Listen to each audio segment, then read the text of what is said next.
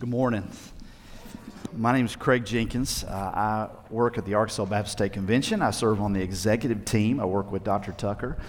And it's very obvious from just walking around your facility and seeing you that you are a great church as far as your sacrifice and your commitment to the kingdom.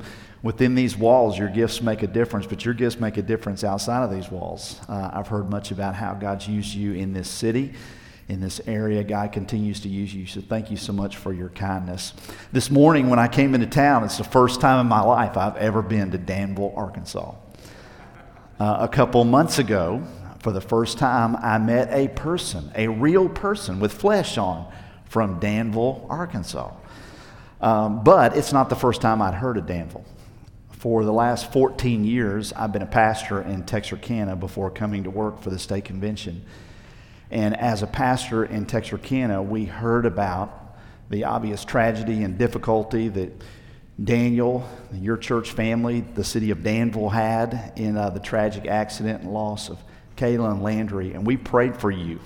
We prayed for Daniel and his family. We prayed for you as a church family during that time. So it's really neat, full circle. At that time, I had no idea that I would be leaving the pastorate. I had no idea that I would ever be in Danville, Arkansas.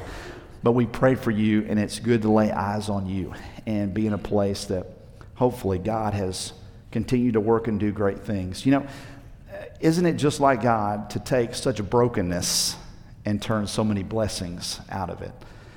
Just this week, I was talking to Daniel on the phone, and I appreciate his invitation to be here with you this morning. And I was talking to Daniel on the phone, and basically, I told Josh, it was kind of like a mini revival breaks out with Daniel and I just talking and hearing some of the incredible ways that God has used brokenness and has brought blessing to your church and to your community. And we praise God and we thank God for that.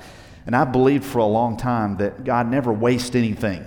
He uses everything, the good and the bad. It may not be good, but He uses it for His glory and for our good. And let me say this to you. Daniel did not tell me to say this, okay? He didn't pay me to brag on you guys, but I'm going to brag on you from what I know about you. You are a blessing to your pastor and to your staff. Not every church is a blessing to their pastor and their staff, but you are, and that means a tremendous amount to your pastor. Back in 2014, my wife Melanie was diagnosed with breast cancer, and for most of that year, we were going through surgeries and chemo, and we were going through just the difficulties of that. It just took life over for us. But in the midst of that, our church loved us, loved our boys, loved our family, and ministered to us. And it was such a blessing. Honestly, it was hard to do. Daniel and I talked about this week. Sometimes it's hard for pastors to be pastored by their church. But when that happens, it is a tremendous blessing. So thank you for what you've done and what you continue to do for Daniel and for Josh and their families. You're a blessing to them. And they didn't even pay me to say that, okay? I just wanted you to know that today. Well, there was an article that came out some years ago in Forbes magazine. And Forbes magazine decided that they would ask their readers, what were the 20 most important tools that were ever invented in the history of the world? They put together this panel of people. They put together this panel of scientists and historians and engineers, and they decided that they would come up with their own list of the 20 most important tools that the world had enjoyed as an invention. The final list has some things on it that you would expect. There's no real surprises here. A candle, a fish hook, the saw, eyeglasses, the firearm. But the top three, let me tell you the top three in the list. Maybe you're wondering what the top three are. Top three in the list. Number 3, a compass, so that people knew where they were going, right? Number 2, an abacus. Now, a lot of us don't even know what an abacus is. Just think, long time ago calculator, okay? And then the number 1 tool that this group of people, scientists, engineers, historians, got together, they said the number 1 tool was the knife. Now, there was a lot of controversy about this list in Forbes magazine. Some people got up in arms, not really because of what was on the list, but because of what was left off the list. Because people have made a case that maybe one of the greatest inventions, one of the greatest tools that the world has ever seen is something that you and I know of as duct tape, right? Duct tape. I mean, think about duct tape. Duct tape is strong enough to pull a car out of a ditch, yet you can tear it with your bare hands. It is a self-contained tool. Nails need a hammer. Screws need a screwdriver. Yet duct tape handles jobs all by itself. I went down a rabbit hole this week and got on a website where you can read all the ways that you can use duct tape. It's crazy. You can use duct tape to hold a spaceship together. NASA has used it. All the great technology that NASA has, and they use some duct tape. It's been used to hold vehicles together. You ever watch NASCAR? I mean, they'll have that whole car taped with duct tape holding it together. It is used for numerous home repairs. Me not being much Tim the Toolman Taylor, have used duct tape in my own home. And you can even make clothes with duct tape. Go on eBay and you can buy a duct tape sport jacket. I mean, this stuff is crazy in how it can be used. It has even been credited with saving lives. It's been used on the battlefield to bind up wounds and hold folks together. One of the most versatile tools ever. Why do I tell you that about duct tape? Because I want to introduce you to some men in Mark chapter 2 this morning who I think if they could have had access to duct tape, they would have had it with them.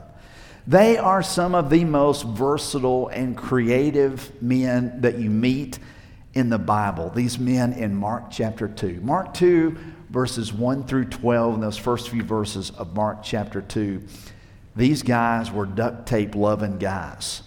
And I think there's something we're going to learn from these guys this morning, I hope, in just a few moments that I have with you this morning, is let's have an attitude that says whatever it takes to get people to Jesus, we are going to do it. We are going to have a mindset like duct tape. Whatever it takes, we are going to get them to the fix. If you look in Mark chapter 2, verses 1 through 12 with me, let's look at God's Word together, and I'm going to read it, and then we're going to break it down and kind of introduce ourselves to these four guys that we meet here. The Bible says when he, of course, the he we're referring to is Jesus there, when he entered Capernaum again, after some days, it was reported that he was at home. So many people gathered that there was no more room, not even in the doorway, and he was speaking to them. They came to him, bringing a paralytic, carried by four of them.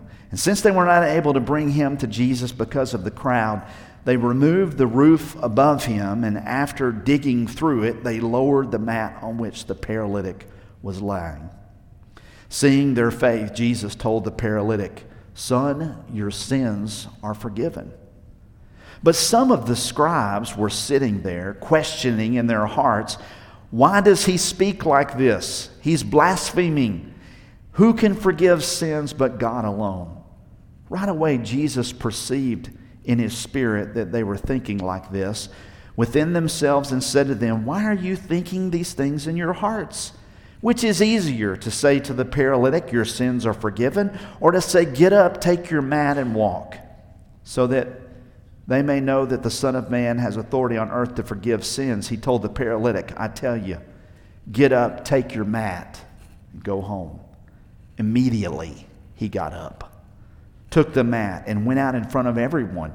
As a result, they were all astounded and gave glory to God, saying, "We have never seen anything like this." When's the last time you heard that in a Baptist church? We've never seen anything like this. That's what we want to pray for. Pray with me this morning. Lord, thank you for this morning. Thank you for the opportunity to be with these sweet and kind folks.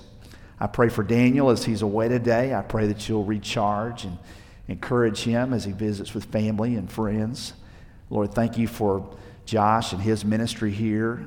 Lord, thank you for these people and their ministry to their pastor. Lord, we pray for this morning that you would form and fashion in us an attitude, a mindset, whatever it takes. Lord, I pray that you will help us to have the mindset of duct tape, that whatever it takes to get people to Jesus, we will be willing to do. Teach us from these four men today. In Jesus' name we pray. We all say together, amen. Let me tell you something about these four men. There's four things I want to say about these four men real quick, okay? Number one, these men looked beyond the conventional. They looked beyond the conventional. Mark is the most descriptive of the four gospel writers. Mark is a details guy. He talks about details more than any of the other gospel writers do. And Mark describes the man who's at the center of this story as a paralytic, but he gives no details about it. We don't know whether this guy was a paralytic because he was born that way. We don't know whether this guy was a paralytic because he fell off a ladder. We don't have a clue. We don't know whether he's been a paralytic for all of his life or some of his life. No idea. But there is something that I think we can assume, okay? This is my assumption. My assumption is that this injured man likely has sought out some kind of treatment or some kind of fix for his paralyzed condition. I mean, that would be normal, right? If you're sick, you're going to seek out some kind of cure. And this man likely did what everyone else did in his day, and that is they were looking for some way to fix their broken body.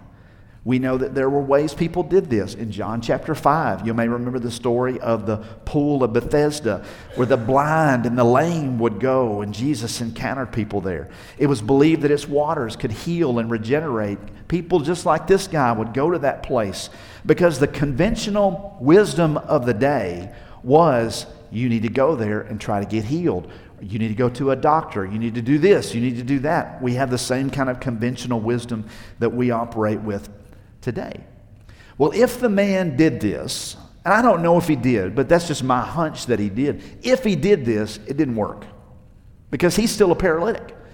He's still paralyzed when we meet him here in Mark chapter 2. He tried the conventional. He tried the normal ways. He did everything that people told him to do, but yet he was still a paralytic. And this is where this man has some friends that get involved. And I would say this, thank God for friends like these four people. Thank God for people who may see someone and are willing to see beyond the conventional. And that's exactly what these guys do. They had heard that Jesus was in the region. How could you not? We read just a second ago about the crowd that was going on. If something like that happened in Danville, word would have passed around town, okay? These guys hear Jesus is in town, and these guys think to themselves, man, we need to get our friend to Jesus. I guarantee you that was not the conventional thinking of the day. The conventional thinking of the day was you go to these pools, or you go to something like hot springs, or you go to a doctor, or you try to take this medicine. That was the conventional thinking, not going to Jesus. But these guys say, you know what, let's take our friend to Jesus. These guys were willing to try something different. They were willing to do something that was not conventional. They were willing to take their friend to Jesus. I mean, their thought was this, man, why not try Jesus? We've tried everything else. Why not try Jesus? I wonder if you can relate to that today. You obviously, many of you, I saw some of you walk in here. Physically, you're good. We don't have a paralytic in our midst this morning. But really, if we get behind the physical and maybe we go to the emotional, maybe if we go to the spiritual in your life, you can find something where you can connect with this paralytic because you're lame and crippled too. Spiritually, emotionally. And maybe you've tried all kinds of things to fix those feelings that you have. I mean, you've tried to get in the right relationships.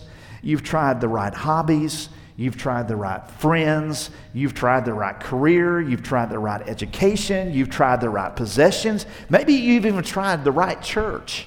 I mean, you've done all the things that is the conventional wisdom to fix those feelings that are going on in you. But I would ask you this. Have you tried Jesus? Have you tried Jesus? Because if you haven't tried Jesus, you haven't tried enough. And let's just be honest, what have you got to lose? I mean, you've tried everything else. Why not try Jesus? That was the mindset of these friends who carry this man to Jesus. These men had the faith to believe that if they got their friend to Jesus, Jesus can and could make a difference. Conventional wisdom will say no. But faith says yes, and that's what drove these four guys to take their friend to Jesus. The Apostle Paul talked about the constant rub between conventional wisdom and faith that we all feel. And remember these words, 1 Corinthians 1:18 says the message of the cross is foolishness to those who are perishing, but to those who are being saved, it is the power of God. There are things that you and I should be willing to do, whatever it takes to get people to Jesus, that people are going to say to us, you're crazy. I mean, that guy's burned all kinds of bridges. That lady has all kinds of things in her past and has all kinds of broken relationships, and you'll just be another one. But there's got to be somebody who's willing to look beyond the conventional and do whatever it takes to take that person to Jesus. These guys did that. They looked beyond the conventional, but they also looked beyond something else. They looked beyond the circumstances. They look beyond the circumstances. The circumstances are not good when we meet here in Mark chapter 2. Remember these guys' mission. They've made this mission. We're going to load our friend up and we're going to take him to Jesus. That's what their intention is. Well, the circumstances when they get near Jesus are not good. The crowds are huge. As you can imagine, lots of people are interested in this man named Jesus. Not only were the crowds large, but these guys were late. They were good Baptists. You know, I mean, they if it started at 11, hey, I can be there at 11:05. You know, it's no big deal. So they show up late. And they show up late, and the problem is the crowds are so big, they're busting out the doors. There's no way that they are going to get their friend to Jesus. Some might say the circumstances were telling these guys that this was not the day. You know, the circumstances, the fact that the crowds were so big and the fact that they couldn't get in the door, the circumstances were saying, man, God's closing the door. Remember, we've spiritualized that. Remember, we say, well, God opens doors, and say it with me, and God closes doors, right? So this is a closed door, right? I mean, these guys tried their best, but my goodness, the crowds are so big, and we can't get our friend to Jesus. God must be saying that we need to turn around and go home. But these men were not deterred by that. These men decided, you know what? If we can't get in the door, we're going to find another way to go. We often talk about God opening and closing doors, like I said just a moment ago. And while I see that there's nothing wrong with that, let me say this and let me give you a gentle reminder. Everything that appears to be a closed door, it may be a closed door, but don't assume that God closed it. Sometimes opportunities that seem to be squandered and lost are times where God is going to do great things. I did a little going down a rabbit hole looking in Scripture. Think about how many closed doors the people of God had come up against. What about the Red Sea and Moses? What about the Jordan River crossing and Joshua? What about Goliath and David? What about King Nebuchadnezzar's statue that Daniel and his friends face? What about Daniel when he was in the lion's den? I mean, all those appear to me to be closed doors. They appear to be, well, you know, the river's kind of at flood stage. Joshua could have said, guys, let's turn around, let's go back to camp because God's closed the door. No. Many times in moments like that, we find if our circumstances are just not right, then we think, well, God must not be in it, and God wants to close the door. Let me tell you something about circumstances real quick. This is just kind of free, okay, to think about circumstances. Number one, God gives direction through circumstances. I believe that. God gives direction through circumstances. God does open and close doors. He's done it in my life. I bet He's done it in your life. God gives guidance. He gives direction through the Holy Spirit. He did that to the Apostle Paul. Remember in Acts chapter 16, the Bible says that Paul and others were kept from going away that they wanted to go. God closed the door. And God opened a door for Paul to go another way, to go west instead of east. And you and I should be glad that he went west instead of east, because that's partly how we have the gospel today, how you and I are believers today.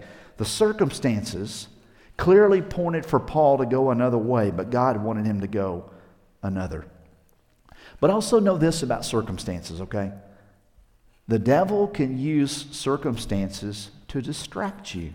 God can give you direction through them, but the enemy can use circumstances to distract you as well. Oftentimes, because of poor choices that we make, we put ourselves in some circumstances that are not good.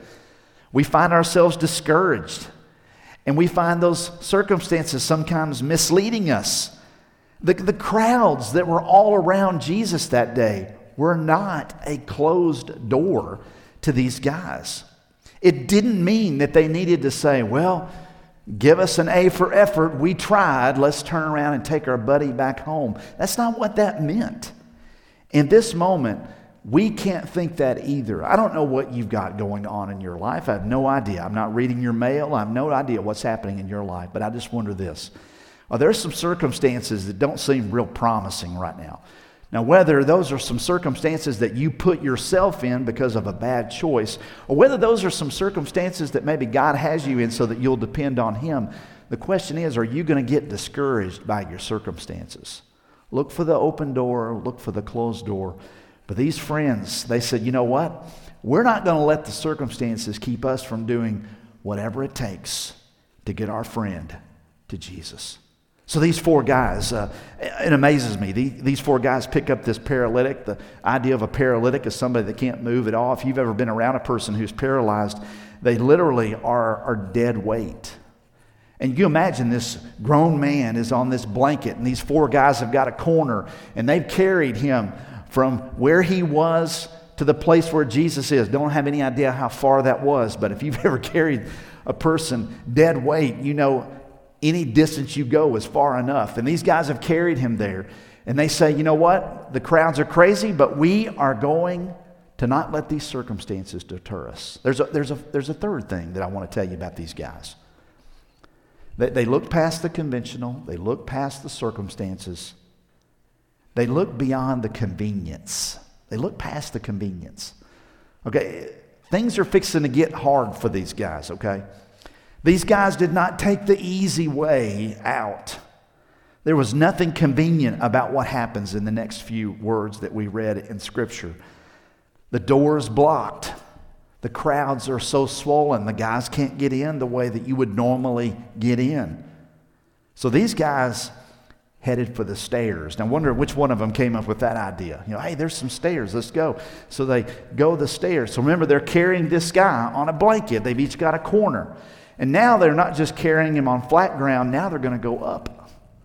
Now, I've often thought, wonder what the paralytic was thinking at this point. You know, we think about the four friends. What do you think hey, fellas, maybe the stairs isn't a great idea. You know, is what he's thinking. But as they begin to carry him up the stairs, I mean, they're going up, straining and struggling, lifting the dead weight of their friend as each one of them takes a stair, hoping that they don't trip or fall.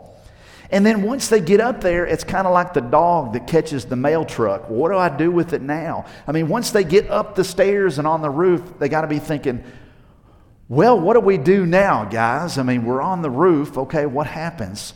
And then one of them comes up with the bright idea, hey, let's go ahead and make a skylight here. So they begin to tear the roof apart.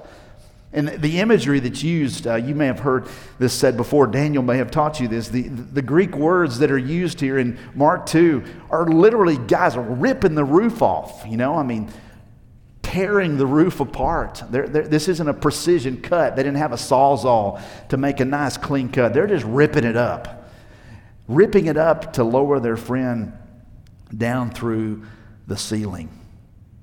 Whatever it takes was their mindset. I'm convinced that there are way too many of us who are governed by what is convenient. Lest you think that I'm pointing the finger at you, there's four pointing back at me. We are governed by what is convenient. And if something is not convenient, then many times we're just not interested. If it's going to require toughness, it's going to require some effort, then many times we back off and we simply don't press ahead. I've said before that many times we quit way too early. I think God has some tremendous blessings and tremendous work that He wants to do in us and among us, but a lot of us quit too early, and we never get to that point where we see the work that God wants to do. It's not convenient for you to get up a little bit earlier in the morning and spend time in God's Word and maybe pray through a list of prayer needs. It's not convenient for you to do a lot of things, to turn your attention to the Lord. But listen, in the midst of that inconvenience, I promise you, God is going to richly bless you and do some incredible things in your life. I know it's not convenient to get up and go to church some Sundays, especially after a crazy win last night. I mean, really, man, we ought to be in church today after that to thank the Lord for that thing. I know it's not convenient to get up a little bit earlier than 11 o'clock and go to a small group and have a lesson and fellowship and connection. I know that's not necessarily convenient to maybe forge a relationship with a person who's not a church person.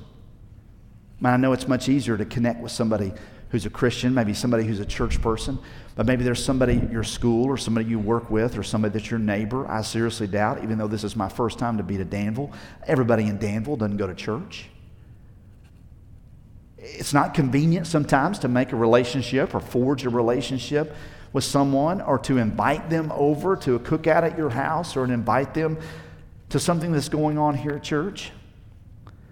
But I think this, if God is going to do a work in you, if God's going to do a work in this place, if God's going to do a work in this world, we as Christians have got to move beyond the convenient. We've got to move beyond what's easy for us. Because frankly, folks, all the low fruit's been picked, okay? A lot of the low fruit has been picked. Now it's time for us to get the fruit that's a little bit tougher to get. And the bottom line is Jesus loves that fruit as much as he loves the low fruit. We've got to be willing to sacrifice our convenience. My convenience is not as important as another person getting to Jesus. And I've got to have the attitude, whatever it takes. These guys had that. These friends had that. And it's amazing what these guys do. I mean, think about this. They lower their friend. These guys are holding the corner of that blanket. I don't know, but we don't know from the scripture. Maybe they carried rope with them. I don't think they did, because they were thinking they were just going to go in the door and take their friend to Jesus. But these guys get up on the roof. Then someone is going to go down the stairs and they're going to go find some rope. Maybe they're going to find some kind of a crude pulley. They're going to have to do something. And then think of the effort that it took these men. Think of the paralytic and how big his eyes must have been as they say, hey, trust us, buddy. We're going to just lower you down here a little bit. Yeah, he's thinking, yeah, right. And as they strain all this man's weight and they're lowering him down where he's coming into Jesus. This wasn't convenient for these guys, yet they were willing to do it because it was worth it to get their friend to Jesus. Here's the last thing about them. They looked beyond the conventional. They looked beyond the convenience. They looked beyond the circumstances. And lastly, here we go. They looked beyond the criticism. They looked beyond the criticism. In the crowd that day, we read about this. In the crowd that was gathered there, listening to Jesus teach, there were some critics in the crowd. Now listen, there's critics in every crowd, okay? Every single crowd. The religious establishment that was there to hear Jesus teach that day directed their criticism at Jesus. And can't you imagine, after their criticism was directed at Jesus, I guarantee you they started to direct their criticism towards those four guys on the roof. Especially after they had worn maybe some of their best clothes, to go to this religious service where a prophet was going to teach. And then there's these knuckleheads up on the roof that are knocking all this dust and debris everywhere. It's falling on my good Sunday clothes here. I got my hair all fixed up. I don't have that issue, but some of you may. But I'm all put together like I need to be, and yet I'm getting dirty. These guys are fixing to take the brunt of a lot of these critics that are in this room. They're interrupting a teaching session that Jesus is doing. The stuff and dust is falling all over the place. Yet what's amazing is, in the midst of criticism, Jesus isn't deterred, and Jesus has shown us that many times, but these men are not deterred by the criticism. They continue to lower him down and get him to Jesus. When you look at the life of Jesus, Jesus faced constant criticism. In a personal study I did a couple years ago of the book of Acts, I was amazed, and I would encourage you, if you read through the book of Acts sometime, you'll learn that at every turn the early church and its people were facing criticism of the culture. The culture was so hostile towards them. Sometimes we tend to think today, oh my goodness, the world's never been this hostile towards the church. Yes, it has. It's been this hostile towards the church since the church was birthed.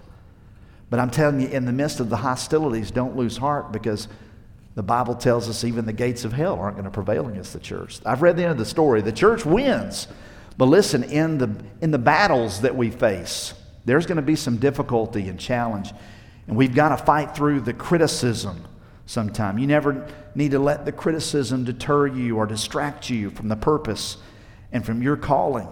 And these guys were saying, you know what? We're going to get our friend to Jesus. It doesn't matter what is said or what is done. We are going to get our friend to Jesus. Nothing's going to alter the course. Nothing's going to stop us. What if you and I had that kind of attitude? Family, friends, co-workers, students that you go to school with. What if we said, you know, it doesn't matter the criticism that I get. I mean, I'm not giving you a license to be a jerk, okay? I'm not doing that, but I'm saying this. You love folks, you're going to get criticized. You're not going to do anything wrong, and you're going to get criticized. But you can't let that criticism stop you from getting that person to Jesus. These 4 guys, I love them. If there would have been duct tape in that day, they would have, I guarantee you, had it affixed to their belts. Because they had a whatever it takes mindset to get their friend to Jesus. I'm kind of a history nerd, and I came across something that was really interesting. A few weeks ago, I was reading about the importance of focus and inspiration. And in this particular article I was reading about, they were talking about the great musical composers of history. I mean, these great musical composers, people like Beethoven and Wagner and Bach and Mozart. I mean, all these people, we've heard their songs before. Legendary musical composers. And it said there's one thing that was in common about all these legendary composers. They did not sit down to become inspired. Instead, they worked, and as they worked, they became inspired. Now, you see the difference? It wasn't like they got up and went and sat down and said, well, I'm just going to sit here for a while, and then maybe I'll have an idea for a song, and then I'll compose it. That's not what they did.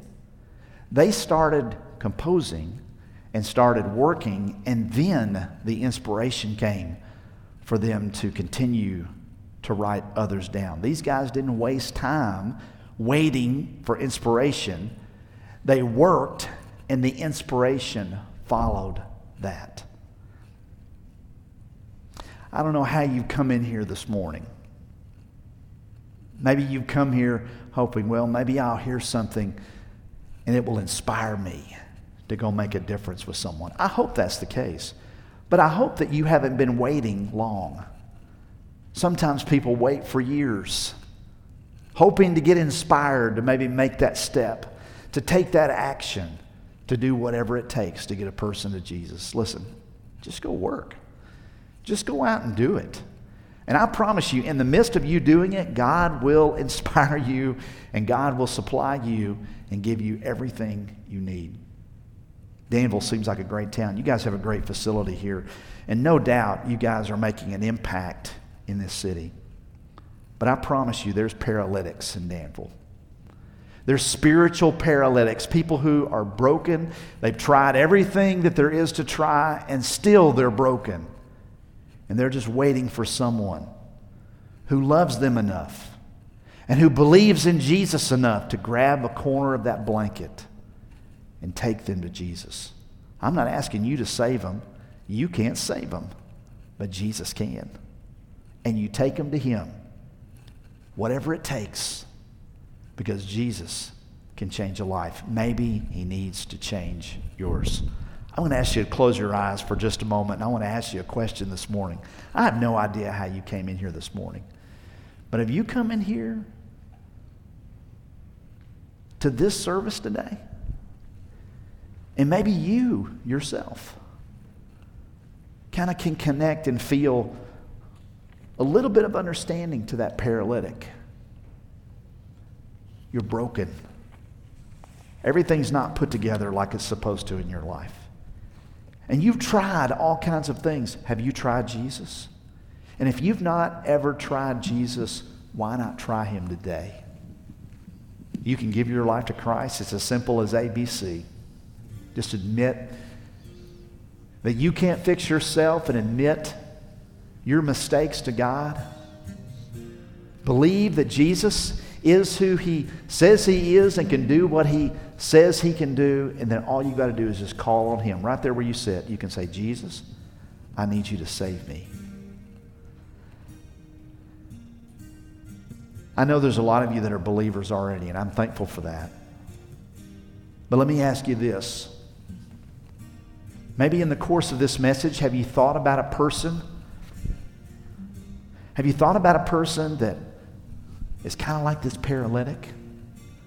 A person maybe that's a coworker to yours, maybe they're a neighbor, maybe they're a family member, somebody you go to school with, somebody who cannot fix themselves, and they need someone to come to them. They need someone like these four men. And I'm wondering if you will be that someone. Right there where you sit, just silently, I want you to pray maybe by name for that person. Maybe that person's face or name has come before you, and I want you to pray for that person. I want you to pray, God, help me to be one of those friends for this person. Help me to be one of those people who looks beyond the convention, looks beyond the convenience,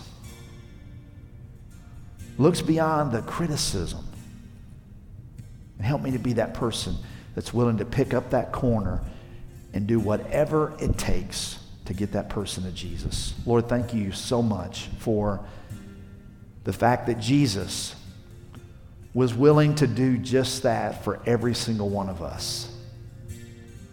Jesus is not asking us to do anything for anyone else that he didn't do for us. Thank you, Jesus, for the lengths you went for us. May we be willing to go lengths for others. The paralytics, help us to see them as you see them. It's in Jesus' name we pray.